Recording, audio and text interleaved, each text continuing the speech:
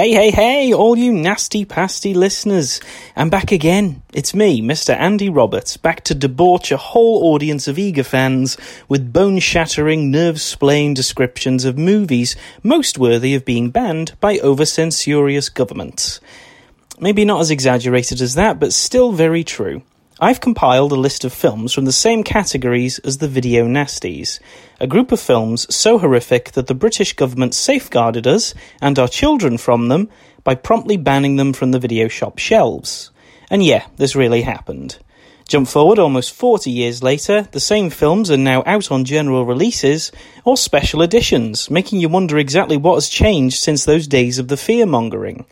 To personally demonstrate the absurdity of the government-sanctified video burnings, which yes, also did happen, I call on my list of films from the same era and go through them, highlighting similarities to the nasties themselves or differences, and then pondering why these examples were left out of the DPP's naming and shaming. Last week, we covered variations and reworkings of classic monsters. This week, we're back onto everyone's favourite popcorn genre, slashers. But it's theatrical slashers though, slices and dices set amongst the backdrop of the West End, Hollywood, film sets, stages, behind the camera, backstage, you name it. We still have the requisite victims, but they're all actors and actresses stalked by a maniac for various reasons. Today's films are 1983's Curtains and 1987's Stagefright. Now, slashers, of course, need no introduction. And as Shakespeare used to say, the whole world's a stage. So I think we can skip the history lesson on theatre and filmmaking within films. Let's therefore open the show with our first film, Curtains.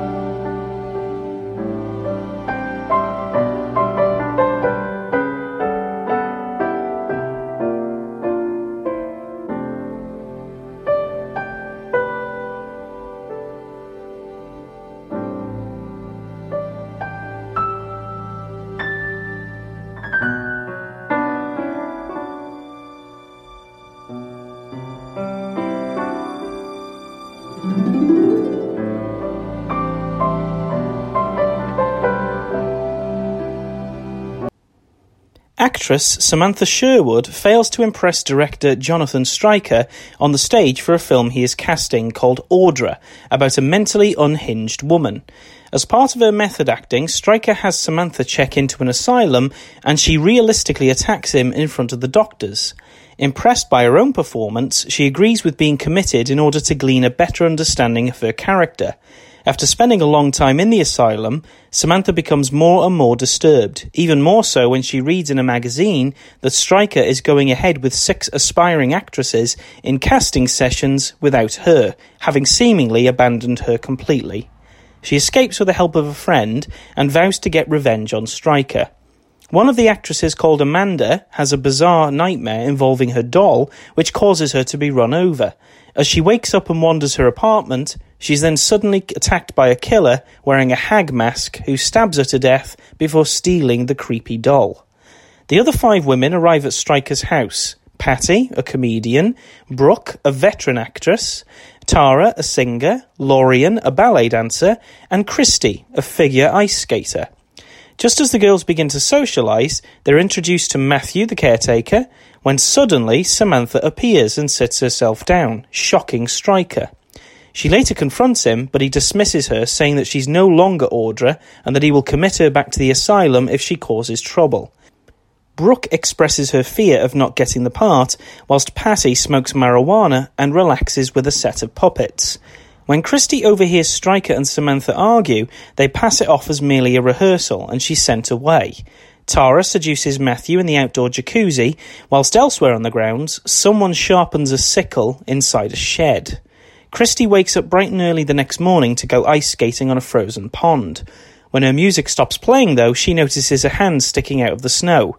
She uncovers Amanda's creepy doll, only for the killer in the hag mask to skate over and attack her with the sickle. She throws the doll at the killer, knocking them to the ground, and she tries to get away whilst injured. Resting against a tree, the killer suddenly grabs her and slits her throat. Stryker reveals during a group audition that a note indicated to him that Christy has left, whilst Samantha chooses to crash the audition and offer up her own acting skills. Stryker humiliates her by forcing her to wear the hag mask, the same as the killer's, and asks that she seduce him, only to be told that she's wearing a mask constantly. During an impromptu audition with Patty, he dismisses her talents and she explodes into a rant, seemingly pleasing Stryker, who now sees more potential in her. While Brooke does her nails in the bathroom, the killer lurks in her shower and escapes through her window, just as Brooke discovers Christy's severed head in the toilet. When she gets Stryker to look, the head is suddenly missing, and in response to her frantic fear, Stryker seduces her and gets her into bed. Tara relates to Patty that Matthew is now missing, and it's very suspicious about Brooke's claim about Christy. Patty, however, dismisses this as simply Brooke's attempt to get more into Audra's character. Samantha walks in on Stryker and Brooke in bed together, and seems to become more unhinged. Lorien begins dancing in her room to relax, only to be suddenly grabbed from behind and stabbed to death by the killer. Whilst Stryker and Brooke get dressed, the killer enters and shoots the pair dead, causing Stryker's body to fall and become impaled on glass. Tara, hearing all the commotion and discovering Stryker's body, flees the premises but fails to start her car. After coming across Matthew's corpse dead in the jacuzzi, she looks in the prop warehouse for a spare car part, unaware that the killer is actually watching her. Pursued constantly, Tara manages to finally get the upper hand, and is about to demask the killer when he suddenly springs to life and attacks her again. Hiding amongst some mannequins, Tara discovers that one of them is actually Lorien, and frantically gets herself into a ventilation shaft to hide. When she thinks that the coast is clear and is about to emerge, the killer drags her further into the vents, having crept up behind her. The last two people left, Patty and Samantha, settle down in the kitchen to have a glass of champagne and discuss the role of Audra. Samantha reveals what Stryker did to her after she was committed, and then reveals that she was the one who has shot both Stryker and Brooke. Patty, however, in response, reveals that she has killed all the others, as she stabs Samantha to death. Patty is then shown to be in an asylum herself, maniacally replaying all the things that she has said in her head. So what the hell are you doing here? I'm an actress. You're an actress. There's an echo in here. Your turn will come. What makes you think you can act? I know I can. Could. Can. So, act. What? Act for us. I could do a prepared piece. I've seen them all before. You're such a perfect lady. So beautiful. So refined. What if you weren't so gifted? How would you act then? I don't think... Good. Don't think, just do it. Make yourself ugly for us.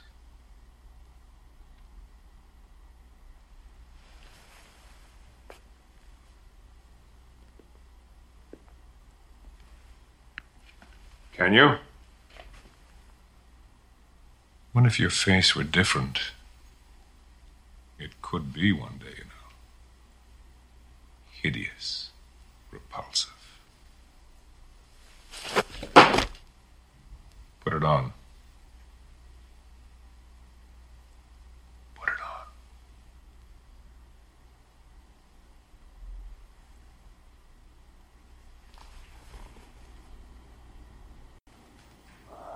Now seduce me. No words. You can make sounds if you like, but no lines. Touching. Just the mask. Use your eyes, your mouth, that horrible beauty. Make me love you. Make me desire you. You're beautiful, remember. You can't be denied.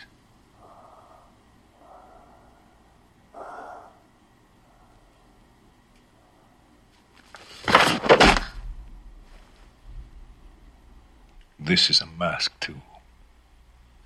Are you satisfied? Curtains is one of those films that started life quite early on in the slasher cycle, springing forth from an idea born of Peter Simpson of the Simcom Company, who'd been responsible for 1980's Prom Night. Now, due to its cinematic success, he was eager to follow up the film with another slasher film. Like Prom Night, and some of the films that we've discovered before, like My Bloody Valentine and Terror Train, Curtains was to be filmed in Canada under the extensive tax-free, bursary-heavy filmmaking climate. So that it does indeed mean that Curtains is a Canucksploitation film. Simpson employed the screenwriter, Robert Guza Jr., who'd been responsible for Prom Night's storyline, as well as hiring Richard Chupka, a cinematographer, in order to direct it. After a short time, Guza Jr. came up with a draft script entitled Curtains, playing on both the theatrical implications and the slang term for being dead. The original script had major differences with the end result film, first of which was the film's opening. In the final film, the extended introductory scene shows Samantha checking into a mental institution and becoming slowly aware that Stryker has abandoned her. In the script, the film goes straight into the 6 actresses preparing for their weekend audition at Stryker's place. Amanda's dream sequence in the film was originally for real in the script, with her dying on the way to Stryker's. And in the main house, the characters discuss a legend involving a banshee who is a sinister harbinger of death, who signals murder by screaming a horrendous wailing. While the banshee mask sort of survives in the final film, it does end up being quite incidental, with no mention of a legend at all.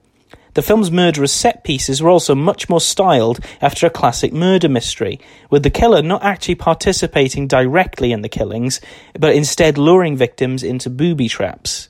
Some of the film's more memorable stalking sequences were also quite different. The scene of Tara being chased through the prop warehouse was originally a chase on the snowmobiles, for example, whilst the memorable sequence of Christie being stalked by the killer on ice skates was drastically shorter in the original script. Matthew's death was also originally on screen, just before the Tara sequence, in which he's killed whilst driving a snowmobile by the killer, which then crashes through a window and alerting Tara. The ending too was quite different, featuring a now insane Patty reciting her comedy sketches to all of the bodies of her victims, now set up on chairs on a large stage. This ending was not unlike the similar scene in the climax of the video nasty Madhouse from 1980, and even Happy Birthday to Me from 1981. The shoot originally began in November of 1980, but problems hit almost as soon as the principal photography started, mainly due to the clashes between producer Peter Simpson and director Richard Chupka, who both had very different ideas for the film's execution. Chupka was intent on making the film much more refined and stylish as slashers go, with more of an emphasis on character interactions and artistic flourishes to heighten the sinister drama unfolding between the cast and the killer. Simpson, however, due to the success of Prom Night, wanted to put stalk and slash sequences worthy of the slasher boom, which had just exploded really in the wake of Halloween and Friday the 13th. After principal photography finished in late December of 1980, the production ceased until after Christmas, but due to Peter Simpson's dissatisfaction with the initial work print, the film's materials were shelved and then remained unreleased. Close to a year after the original production wrapped, Simpson decided to undertake rewrites and re-edits to change the film into one that he felt would survive more in the slasher-heavy film market.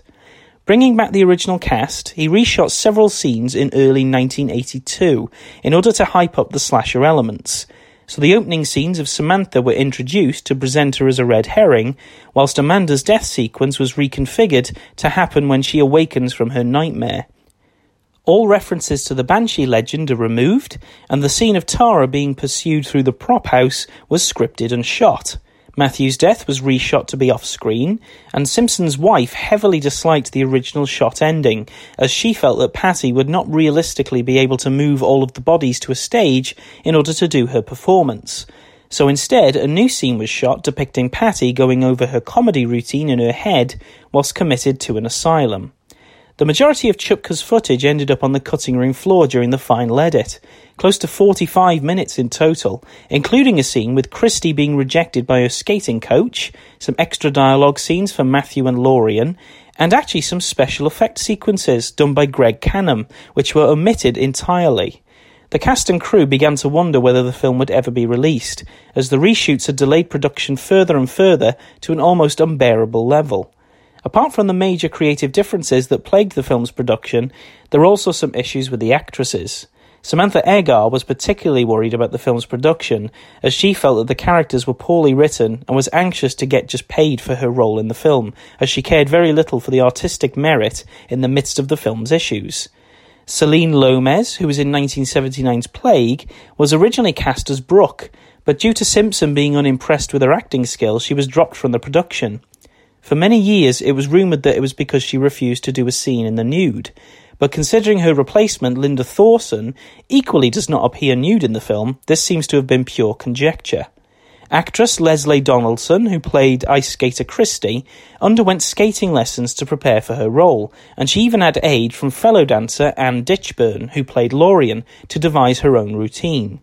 But unfortunately, she still found it too difficult, and she ended up slipping on the ice and cutting open her chin, which is actually still detectable in the finished film. To that end, her stunt double ended up playing Christy in the long shots, as well as the iconic killer who pursues her on the ice. By the time the new re-edit was complete and ready for release, it was 1983, and the golden age of slashers was in heavy decline. Original director Richard Chupka was so disappointed with all of his missing material that he refused to put his name to the production, and while he did not use the usual Alan Smithy pseudonym, the fictional character in Curtains, Jonathan Stryker, is instead credited as being the director. Curtains unfortunately was rather poorly received by both critics and the box office, disappearing almost without fanfare onto the VHS market only a few months after the initial release, leading one to ponder about whether Simpson was right to re-edit the film at all. Considering that we technically have a mismatch of two different approaches to the film, it has to be said that while the film is a little shaky, the film certainly has some memorable sequences and slightly more interesting characters than your average Final Exam or Scream, the 1981 film of course, not Wes Craven's opus. Our characters, for example, are distinctive enough to appreciate. They may be not the most developed, but nevertheless they do stick in the mind. Samantha is a faded beauty of a bygone era, once full of vitality and vigour for her art, but now to be dismissed by a greedy, sleazy director and reduced to virtually nothing. Understandably, she's bitter and wants revenge, though she also wishes to prove herself worthy. There's a few angles where her character is interesting, as we have the Marion Crane vibe, where we sort of spend an extended period of time with her at the beginning of the film, only for her to become secondary after the first 20 minutes. There's then a bit of a hagsploitation kind of vibe, where she's the reddest herring in the plot, built up to look like an aged starlet gone mad, bent on getting revenge for her stolen opportunities. And ultimately, she does end up killing Stryker and Brooke, seemingly out of sheer frustration rather than pure madness. Amanda has very bizarre sexual fantasies, one of which is a rape scenario. An early sequence has us believe that she's being stalked by a prowler who breaks into her house and attempts to sexually assault her, only for it to turn out to be a boyfriend, enacting a fantasy of hers. Another one he mentions is of a pizza boy with an interesting element of pepperonis. Not sure what this entirely has to do with her as a character, but it's certainly interesting to acknowledge that women too can have bizarre and even violent sexual fantasies. As much as it's often attributed to men, people are sexually diverse as they are in appearance. It's certainly refreshing to see a woman who's just unashamed of her proclivities. While she doesn't last for too much longer, she does contribute the creepy doll to the plot, which I imagine had much more importance in the original script. As it stands, that element is a little bit of a MacGuffin, merely an interesting image that seems to crop up before a death, and not much more. Patty is a comedian, and a rather fun-looking one to boot. Certainly not the first person you'd expect when considering an actress for a crazed, insane female role. I mean, she smokes pot, she fiddles around with puppets, and she generally takes the whole thing less seriously. I'm wondering whether this is on purpose, though, because it's often assumed, wrongly, that women can enter comedy only because they're not good-looking enough to enter mainstream acting success. While this is clearly not true, it's an old idea that stems from a toxic Hollywood culture, which we will get into in a little bit further detail later. The other characters, like Christy, Brooke, Lorien and Tara, they're all a bit underdeveloped when it comes to their scenes. I mean, Christy seems vulnerable, and she ends up being seduced by the sleazy Striker, but due to her other scenes being shot, this angle of her vulnerable nature is not really explored. Though she does give the audience that very memorable skating sequence, which is extremely well executed. Brooke seems equally vulnerable, but more in the same way that Samantha is. Brooke too is a fading beauty with a long career, but instead of being more headstrong and ruthless about it, Brooke is more frightened by the competition, hoping that her talent alone will be enough to secure the role of Audra. It does lead to her being taken advantage of by Striker, though she does look noticeably more comfortable after doing the nasty with him. This is probably the main reason why Samantha shoots her along with Striker. Her newfound confidence after having the director's seal of approval, so to speak, almost guarantees that she's probably going to get the role. Tara really doesn't have much to say, and we don't really hear her sing or play music, despite the fact that it's mentioned she's a musician. Lorien, again, is just a dancer, and we only see a small preview of her skills just before she's killed. There's just not enough dialogue from these two to really get a glimpse of what they're like as characters. Even Matthew pretty much has no dialogue, and when we can't get close to a character, you inevitably just don't care when they snuff it. It's a real shame then that some of the characters are so fleshed out, whilst others are barely skeletons on the stage. But the only other person of note in the film is Striker. He's a microcosm of all that's wrong with Hollywood directors, investing in female talent until no longer interested, either due to age or not reciprocating their piggish, selfish sexual desires. The scene where he embarrasses Samantha is also indicative of the awful treatment of actresses by Hollywood directors, being merely reduced to sexual objects and judged by their ability to hold the male eye, only discarded if they're unsuccessful. It's truly one of the more uncomfortable scenes in the film, especially as Samantha's already been spurned in a major way by Striker in the film's opening. The fact that he feels obligated to embarrass her further shows a real callous and misogynistic disregard for her feelings. It's especially true of the scene where Striker has Lorien seduce Tara as though she were a man, citing to her to use her vulnerability, equating her feminine weakness as sexually empowering for a male. It also manifests in some other ways as well, such as Striker purposefully insulting Patty in order to get a better performance, and the resultant tantrum that she has. He sleazily commends her on this performance, almost like he doesn't trust her enough to perform without him, and he even gets into bed with both Brooke and Christy. This systematic abuse of female cast members is very similar to the behaviour of dozens of directors over the years, controversial for their disgraceful treatment of their actresses, such as Harvey Weinstein, Morgan Spurlock, Brett Ratner, or even Roman Polanski. Samantha's final advice to Patty is to wait tables, be someone's secretary, get married, grow old together, which is the equivalent of saying ignore Hollywood as you'll never be happy. It's pretty good advice, really, seeing as Patty refuses to let that dream go, and as a result of her ruthless murders of the competition, she's putting in an asylum. So considering the fact that it's a mishmash of two different people's visions, the film still has quite a rich and varied subtext. Granted, some of the peculiar sequences, like Amanda's dream, the doll and the ice skating bit, they feel a little out of place, but the film's characters and setting are refreshing enough to keep one interested. The film is unfortunately lacking in the gore department, though, despite the fact that such sequences appear to have been filmed, but they were just omitted from the final print. This is one of the major weaknesses of the film, considering it was 1983 anyway at this point. The lack of any plasma on screen is just a major weakness for any slasher. On the same point, though, Prom Night was very similar, had no gore, and had more of an emphasis on the characters, and I really like that film. I can't fault Curtains for this when it actually started filming in 1980 as well, so it clearly did take more inspiration from the bloodless tension of something like Halloween or Black Christmas. Stryker was played by Canadian actor John Vernon, recognisable from other cult movies like Killer Clowns from Outer Space and Savage Streets. He's been in a whole host of things, though, like the voice of Tony Stark in the Captain America and Iron Man cartoons from the 60s, Dirty Harry, French-Yugoslavian shocker Sweet Movie, and he was in Airplane 2, the sequel, as well. British actress Samantha Eggar plays the role of the embittered Psycho Biddy role, Samantha. Eggar had previously been in the 1960s version of Dr. Dolittle, as well as The Brood, Demonoid, and James Glickenhaus's The Exterminator. Linda Thorson, who played Brooke, she'd previously been in the 1960s TV show The Avengers, and she went on to the British soaps Emmerdale and Doctors in the late 2000s.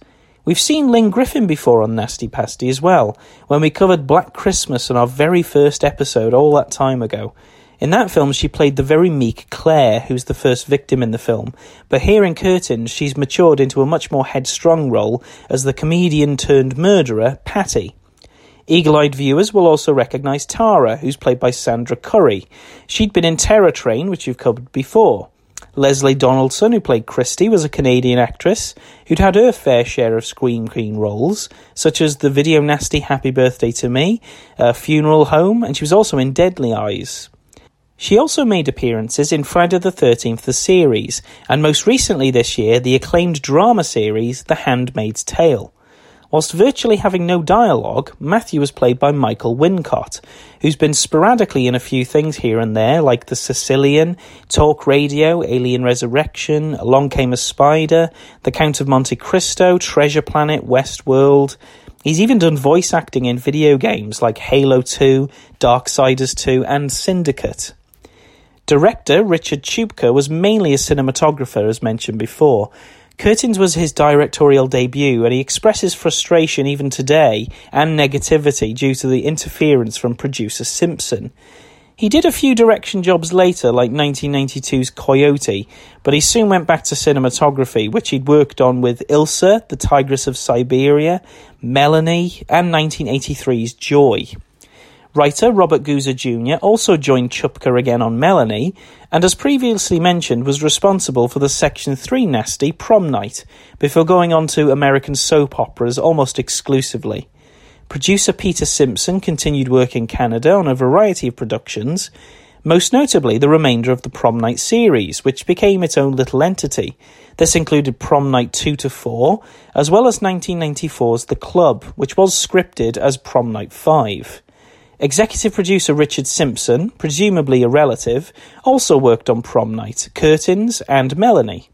Composer Paul Zaza, we've encountered before, on stuff like My Bloody Valentine, and he worked on a lot of the Prom Night films, Body Count, and Popcorn, to name a few.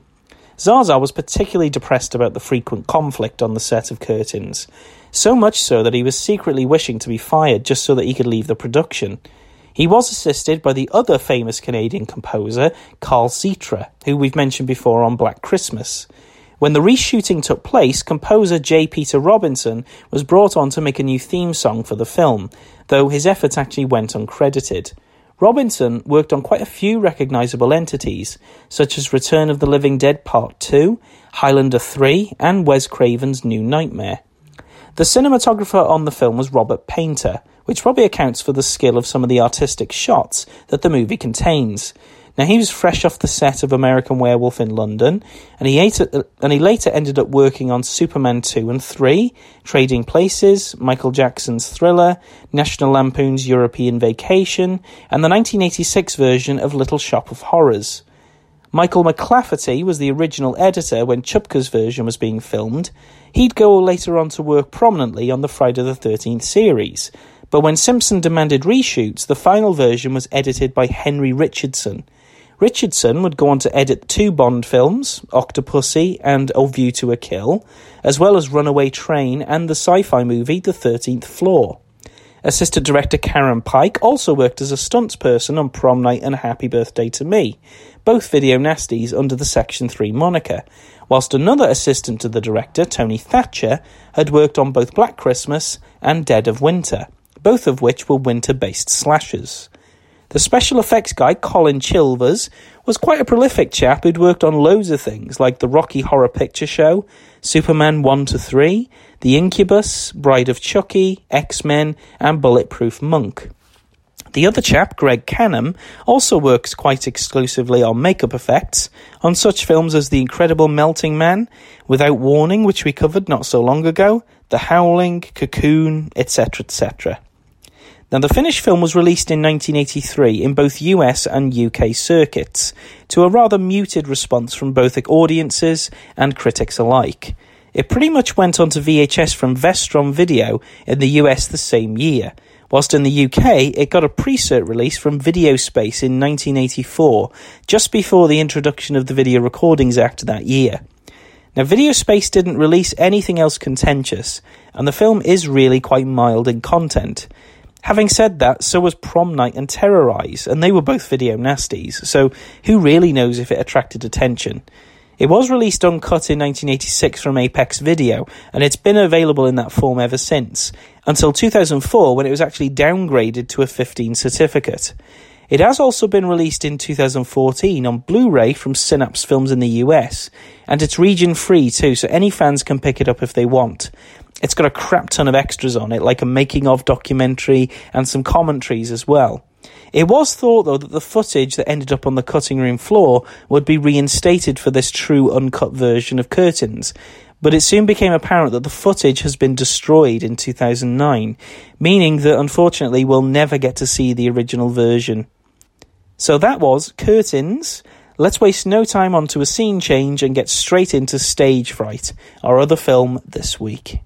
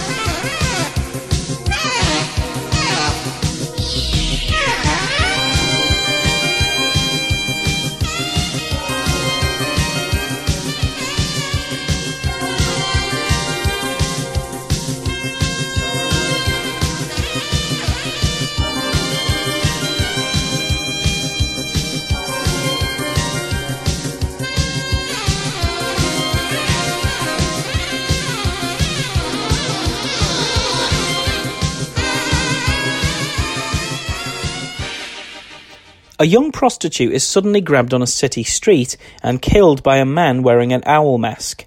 As people rush around to see her body, the killer lunges out and breaks into a dance.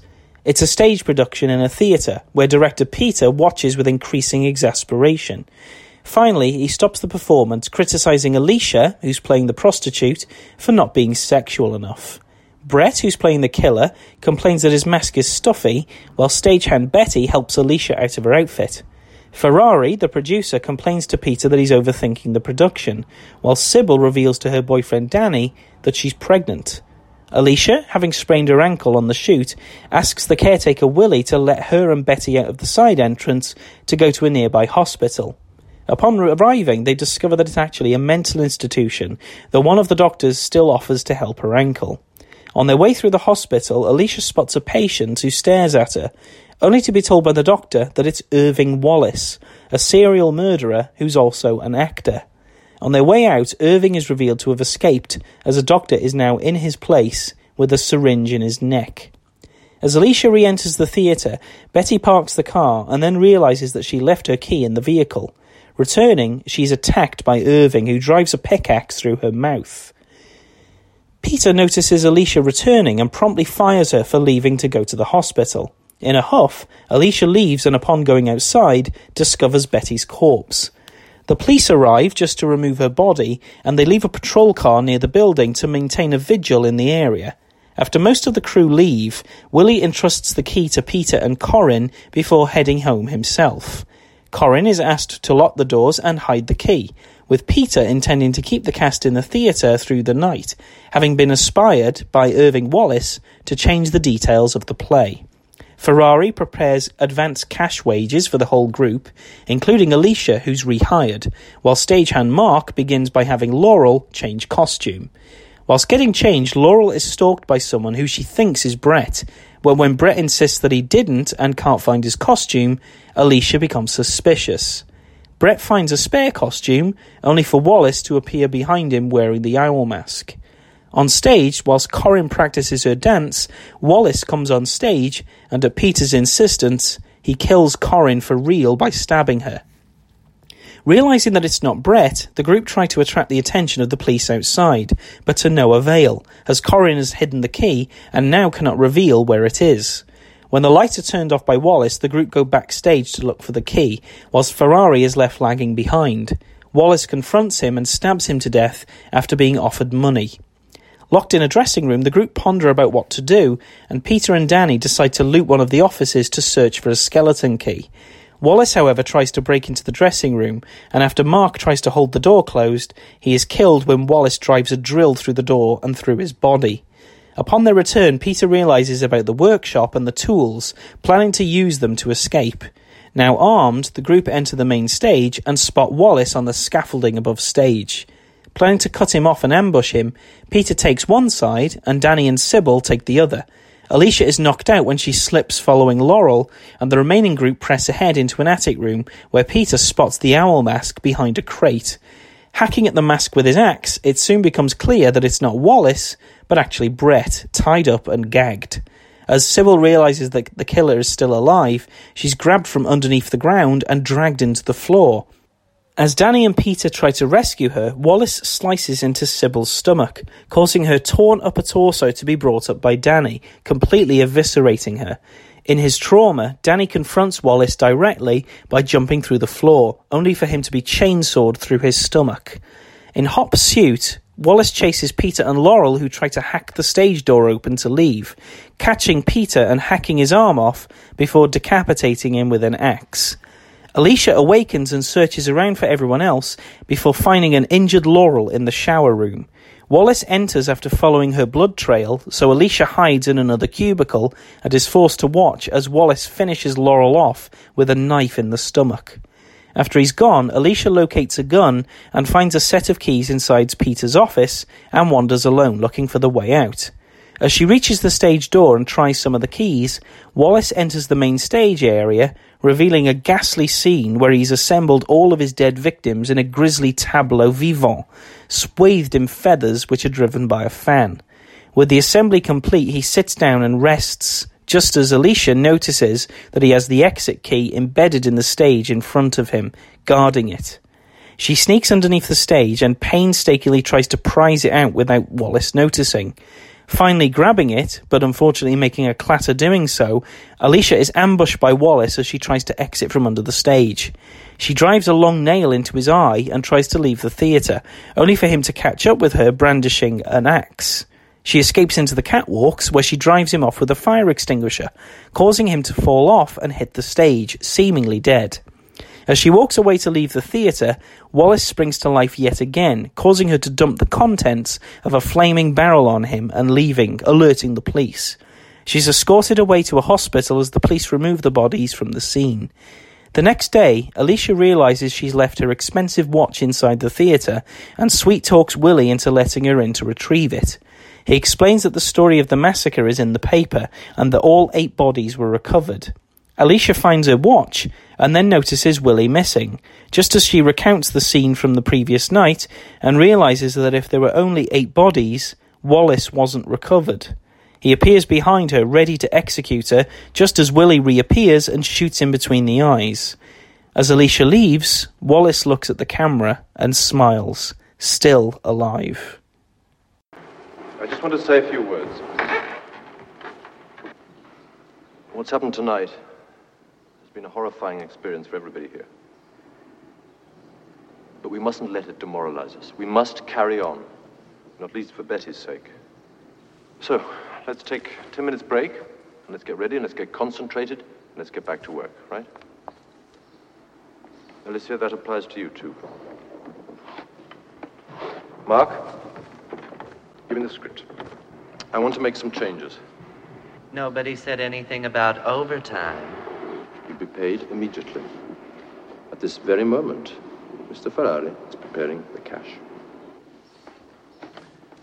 I was speaking to a couple of journalists outside, and they told me a few things about our psychopathic killer. For instance, Brett, your character will no longer be an anonymous owl. You'll have a real name. Irving Wallace.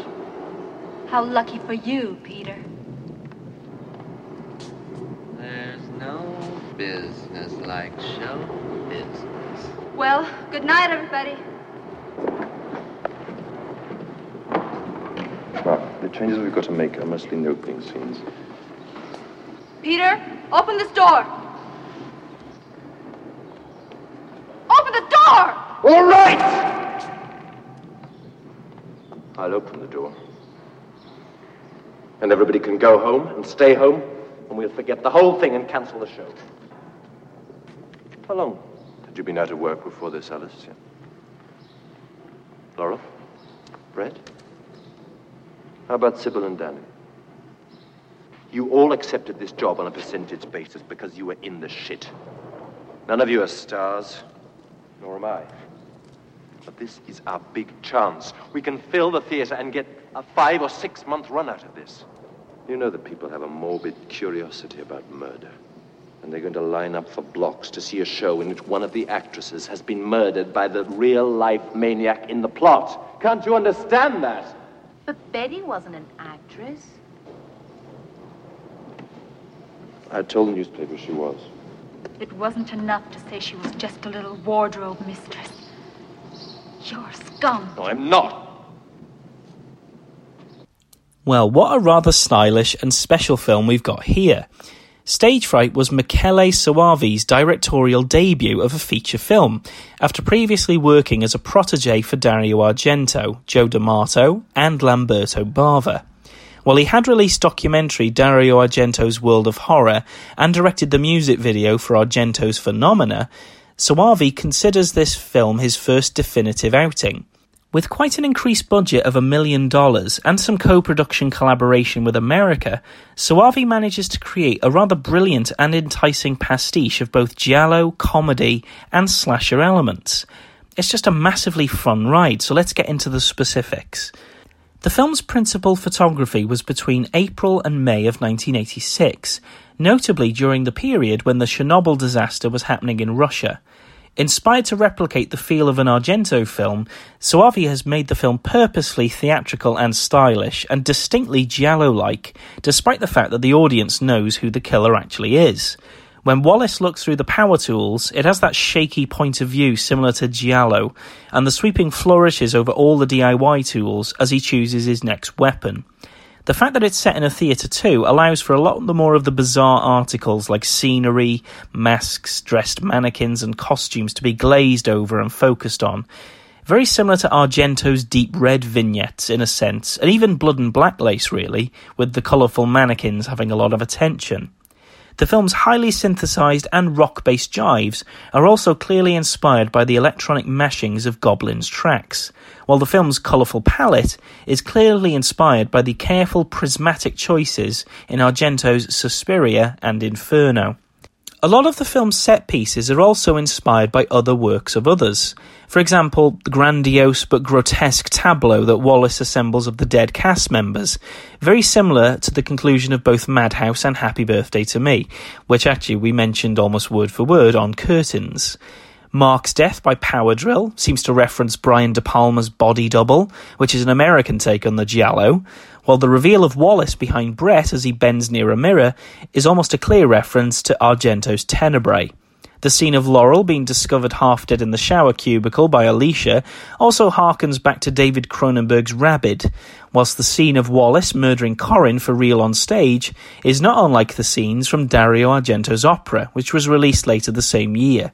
So, while Soavi doesn't really score points for originality, he more than compensates in the execution of the film. One of the standout shots for me is the sequence where Alicia notices the exit key jammed into the stage, right in front of the killer, and then sneaking under the stage to prise it out. The composition of the shot, with the key right up close to the camera, with Wallace menacingly sitting in the background, is nothing short of genius, especially when Lucifer, the cat, begins to suspect that something's going on and starts sniffing around the key. In terms of cinematography, this shot is probably one of my favourites ever. Even the film's climax, where Wallace inexplicably comes to life and winks at the screen, despite having a bullet in his head, it's rather a large nod to the rapidly popular idea of never having the killer in a slasher film be able to die.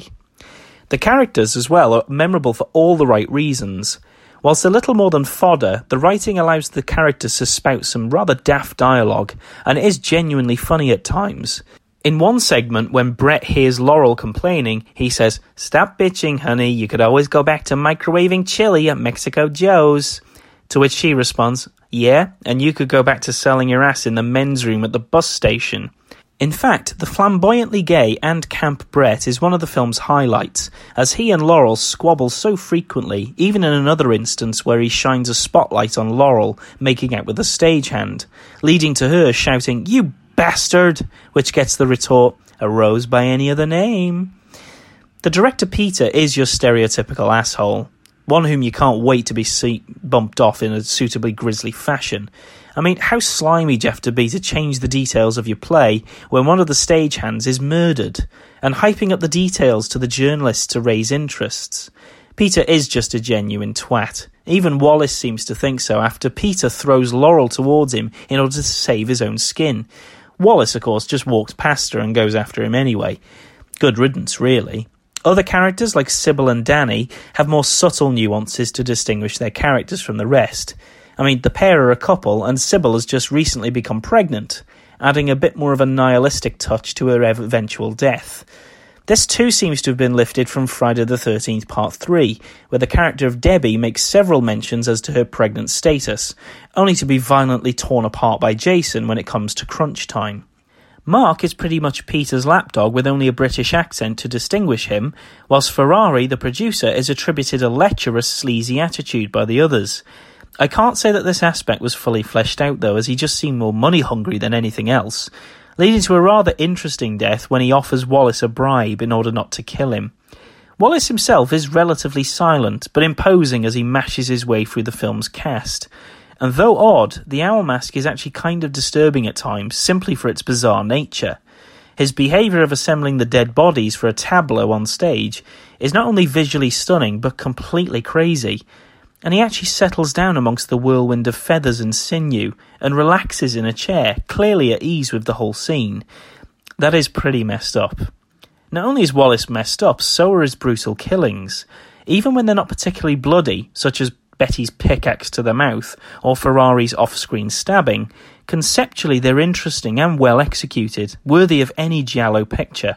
Of course, Soavi doesn't disappoint in the gore stakes either, though, as we have some incredibly gruesome demises to behold, such as Mark being drilled through the stomach, Sybil being ripped in half and disemboweled, Danny being chainsawed to death, Peter having an arm lopped off and then decapitated, Laurel being brutally gutted with a knife. I mean, Brett, of course, played by Giovanni Lombardo Radice, gets another signature death sequence, this time wrapped in that unfortunate don't go in the woods come the descent kind of way, where Peter mistakes him for the killer and hacks him up accidentally with a hatchet. Not only are the effects stunning, the soundtrack of the film is also incredibly entertaining. It has a frenetic, energetic vibe to it that keeps you watching, rather like Goblin, as I've mentioned before. Throwing in generous helpings of saxophone and synthesized dirges, you get a latecomer to the slasher party that constantly strives to entertain its audience, and it wins really successfully. It's hard not to commend Soavi and appreciate the fact that he's worked with dozens of Italian horror masters to hone his craft the right way. While his career was relatively short, he brought a memorable draw of films to the forefront of Italian cinema, and this first taste of his talents was truly a harbinger of the good things yet to come. Barbara Capusti, who played the final girl Alicia, had previously been in Lucio Fulci's New York Ripper, before landing the role in Soavi's Stagefright. She later had a role in Argento's opera later the same year, and she returned to work with Soavi on The Church and Cemetery Man. David Brandon played the utter bastard Peter. He'd previously been in Joe D'Amato's Caligula, The Untold Story, before Stagefright. Afterwards, he worked with Lamberto Bava on a few of his films, like Delirium, also known as Photos of Joya, and Until Death. Danny was played by Robert Gligaroff from Fulci's Murder Rock, whilst Martin Phillips, who played Mark, had previously appeared uncredited in Pier Paolo Pasolini's Canterbury Tales. Mickey Knox, who played the older police officer outside, next to the younger one who's played by the director Soavi, had been in Italian productions for a long time. He made a lot of appearances in American TV and movies, and he then started work as an English voice dubber on Italian movies since the beginning of the 80s, like in Bronx Warriors, for example, or Murder Rock. After Stagefright, Knox appeared in Ghoulies 2, Godfather Part 3, and as a voice actor in Titanic: The Legend Goes On. Brett was played by probably one of the most famous of the video nasties faces, Giovanni Lombardo Radice, who often went by his Anglophone name, John Morgan. He was in Cannibal Apocalypse, City of the Living Dead, House on the Edge of the Park, Cannibal Ferox, Phantom of Death, The Church, The Sect, and Body Puzzle, amongst many others. Quite humorously, he seems to suffer increasingly violent deaths in his films, something that has become a bit of an in-joke with him when he speaks to fans. James Sampson, who we've met before on Zombie Flesh Eaters 3 and Shocking Dark, is back in this picture as the caretaker Willie, who has a strange, irritating fascination with saying, "right between the eyes." Probably the only irritating thing that I found about the whole film. Mary Sellers, whom we've spotted before on Ghost House, appears here in the role of Laurel, and whilst he's uncredited, Alain Smith, who played the father from Ghost House, also appears in a non-speaking role as one of the security officers who's transporting Wallace to his room. Ferrari was played by Piero Vida, and surprisingly, we've seen him before too, albeit in a much older film, the Giallo film's Short Night of the Glass Dolls, but he was also in The Night Porter, where, funnily enough, he played the day porter in that movie. Although you don't get to see him directly, George Eastman, or Luigi Montefiore, also appears in Stagefright as the masked Wallace, presumably because of Eastman's meaty, imposing frame. We've seen Eastman before on Hands of Steel, and also when he wrote the script for Terror Express. Most video nasty enthusiasts, though, will recognise him as the killer from Joe D'Amato's Absurd and Anthropophagus. Director Michele Soavi really needs no introduction, as we've covered him many times before. He's frequently appeared as an actor in various films too, like Alien Terror just a few weeks back. He of course went on to direct The Church, The Sect and Cemetery Man, and he's had brief hiatuses in between his work due to being a parent, understandably, and I believe his son also became ill at one point during the 90s in quite a serious capacity. Thankfully for us, he soldiers on even today and continues to work in Italian TV. Apart from appearing as the masked killer, George Eastman also wrote the script for Stagefright with some help from Sheila Goldberg, who not only appears as the nurse who rejects Betty's and Alicia's claim of injury, but she also wrote the scripts for Body Count, Killing Birds, which we've covered before, and Beyond the Door 3. The infamous Joe D'Amato produced the film, whom we've encountered before many times, and he was assisted in this by his frequent collaborator Donatello Donati, who worked on most of D'Amato's films as an assistant director. We've encountered Donati before ourselves, when we covered Papaya, Love Goddess of the Cannibals, and Emmanuel and the Last Cannibals. The music was done by a collaborative effort, one of whom was English composer Simon Boswell. Now, Boswell had worked with Argento on Phenomena, and he also went on to work on Demons 2, Lamberto Bava's Delirium, all four of his Bravido Giallo series, including The Ogre, Dinner with a Vampire, Until Death, and Graveyard Disturbance. Much later in his career, he worked on the Clive Barker adaptation, Lord of Illusions, The Crying Game, Shanghai Noon, The ABCs of Death, and Hobo with a Shotgun. He was assisted by Stefano Mainetti, whom we've covered not so long ago on Zombie Flesh Eaters 2. Renato Tafiori was the cinematographer. He also worked on Argento's Opera and Soavi's later film The Church. Editor Kathleen Stratton was from Killing Birds and Ghost House, both of which we've covered before, whilst likewise the assistant director Claudio Lattanzi we've encountered before as the director of the aforementioned Killing Birds. The film's gory special effects were also a collaborative effort. Firstly, there was Robert Gold, who worked on D'Amato's The Alcove and Endgame, and there was also Dan McClansky and Roland McClansky, both of whom worked on Ghost House, and finally there was Alan Sloan, who worked on Interzone. The film debuted at the Avoriaz Fantastic Film Festival in France under the title Bloody Bird, before receiving an official release in Italy in August of 1987 as Deliria. The film has had various titles, one of which is Aquarius, and I'm unsure what this is meant to be referencing, but it may be related to the fish tank in the mental institution which Wallace may have seen through his commitment, especially as the poster for the film shows the cast members' heads in a fish tank and the killer shattering the said tank with an axe. Other titles include Soundstage Massacre, The Night of Fear, or Theatre of Fear. It apparently did well in its native Italy, but it failed to get much of a cinematic distribution anywhere else. Being released in 1987 too, the film skipped the nasty scare in the UK by a few years. The first taste that we got of the film was in early 1987, when Avatar released the film on VHS in legitimate BBFC-sanctioned form. However, because the distributor was nervous about incurring the BBFC's wrath following the whole nastiness, they pre-cut the film by about 11 seconds to reduce the violence to a more tolerable level.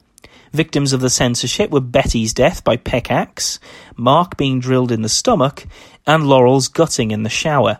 It remained in this pre-cut form until Redemption released it intact, past uncut at Certificate 18. It has been subsequently re-released by Vipco as well, so it is available for everybody, and it's also on Blu-ray too in the US, so collectors can import it whichever version that they would like.